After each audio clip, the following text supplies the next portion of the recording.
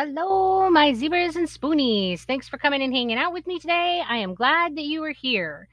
Today, I'm going to be talking about Roe versus Wade. It's been pretty impossible as of late to avoid this topic in the news, and for good reason. The talk of overturning this landmark decision could have major impact on the way that all of us receive healthcare, because the truth is that Roe versus Wade is about a lot more than just abortion rights. So let's get into it. The first thing that I want to bring up about Roe versus Wade is that this case does not change the number of abortions that were happening in America every year. The estimated number of abortions before and after this decision was about a million. The difference was that after this decision, those abortions were legal. And why does that point matter? Well, it matters because it is important to know that making abortion illegal isn't going to keep women from having abortions. When they are illegal, the same number are going to happen. The only difference is that when they are legal procedures, they're regulated and thus they are safer procedures. When you are performing a medical procedure illegally, you by default are going to be performing that procedure in less than ideal circumstances. This means that just as many pregnancies are being terminated whether abortion is legal or not. However, abortion being legal does have a major impact on how many of those women survive those procedures. So, if you are against abortion, I think it worth considering that making abortion illegal doesn't actually achieve the end that you are aiming for. There will not be a reduction in the number of pregnancies terminated. There will be an increase in the number of women who die. There will be an increase in criminal cases. There will be an increase in court and jail costs to process all of these cases. Doctors and women will go to jail for the choices that they make. This means that the country will be spending money to punish people for doing something rather than for preventing them from doing it. Is this the best way for us to be spending our money? And we will be removing doctors from practice in a time when we are already facing a national shortage of healthcare providers of all kinds. In reality, research has shown that the best way to reduce the number of abortions each year is to ensure that women have access to free birth control. Yep, birth control is the answer to preventing abortions. This means that if you want to prevent abortions, maintaining Roe versus Wade is essential since it is what is also protecting women's rights to having access to birth control. From a medical perspective, it is not realistic to believe that we will ever achieve zero abortions. There are going to always be cases of pregnancies that are not viable and those that put the mother's life at risk. And it is important to remember that if the mother dies, the pregnancy won't make it either. So these cases are not about saving one in favor of the other. I am sure by this point you are aware that I am in favor of abortion being legal. I base this largely on my ethical belief of the importance of medical autonomy. When considering the issue of abortion from the perspective of medical autonomy, the question that arises is, does the life of another have any impact on the legal decisions that a person can make regarding their body? The answer, based on medical autonomy, is no, which means that there is no condition in which abortion should be not legally allowed. If we begin to make medical autonomy conditional, one must ask under what conditions will that autonomy then apply? Clearly, having medical autonomy only makes ethical sense if one is always legally allowed to make decisions for their body. This means that you can choose not to donate blood even if another's life depends on it. And really, there is no difference when considering abortion, even if you believe that life begins at conception. Thus, this question of when life begins is irrelevant because a person is never legally required to consider the life of another person when they are making a medical choice regarding their own body. Medical autonomy is an essential medical right that none of us are interested in giving up. It is the right that allows us to make choices about our care. This right allows us to choose if we are going to take a medication or not. It gives us the right to choose if we are going to have surgery or not. It is this right that allows us to choose to donate blood, bone marrow, or even a kidney to those that are in need and might die without them.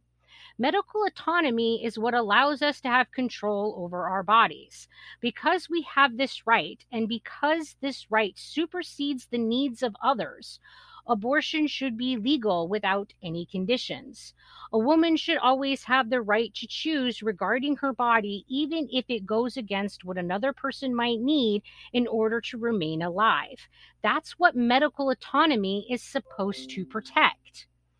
I personally believe that medical autonomy is the most sacred of the patient's rights, and under no condition should it be allowed to be compromised. I do not want to live in a country that will allow others to decide what happens to my body for me. Regardless of that decision is about medications that I'm taking or surgeries that I'm having. Nor do I believe that the life of another person should have any legal impact or sway on those decisions that I make. As someone with chronic illness, I am making medical decisions for my body on a daily basis. The idea of losing that right is terrifying. Protecting abortion's rights is protecting the right of medical autonomy. Whether or not you are for the legalization of abortion or not, it is important to understand that this is not limited to just the issue of abortion. There are numerous other rights that have been founded upon the case law that Roe versus Wade has established. The right to privacy is the basis which Roe versus Wade is founded upon. This right, because of Roe versus Wade, extends to protect many other things. The right to privacy is the basis for other Supreme Court decisions. This draft decision is a slippery slope and could open the door to overturning those other decisions. They include decisions regarding contraceptives, such as Griswold versus Connecticut, Who We Marry, Loving versus Virginia, the case deciding interracial marriage, Who We Live With, Roe versus East Cleveland, the case deciding that a grandmother could live with her grandson if she so chose. What languages are taught in our schools, Meyer versus Nebraska. The bearing of children, Skinner versus Oklahoma, and that was regarding forcible sterilization. Who We Love, Lawrence versus Texas, and that's homosexual rights. Even What We Read, Stanley versus Georgia, and this was in regarding adult pornography being kept in one's home. All of these rights are sitting firmly upon the right to privacy that is currently under fire in the way of the attack against Roe versus Wade. Roe versus Wade established the right to privacy as more than just being an implied right, but rather one that is guaranteed and protected by the Constitution. This creates a foundation for many important legal decisions that were made later and were based upon Roe versus Wade case law. It is this right to privacy that allows us to homeschool our children or send them to private religious schools instead of public school. It is this right to privacy that HIPAA laws are based upon. It is this right to privacy that all medical autonomy is founded upon. Not to mention that it is this right to privacy that keeps the government out of our lives in general, such as with phone tapping and video surveillance without, probable cause. If the court files their legal opinion as it is written now in that leaked draft, that right to privacy will be in jeopardy. If this right to privacy is revoked because the case law upon which it is founded is overturned, then you will no longer have these basic rights. In the worst case scenario, without Roe versus Wade, you will not be able to obtain birth control. You will not be allowed to marry someone of a different race. You will not be allowed to choose whom you live with. You will not be allowed to choose which languages your child is taught in school. The government could sterilize you against your will and without telling you. You will not be allowed to marry someone of the same sex. You will not be allowed to choose to homeschool your children or to send them to private religious schools. Medical facilities will no longer be required to keep your medical records confidential. You will no longer have the right to your medical information.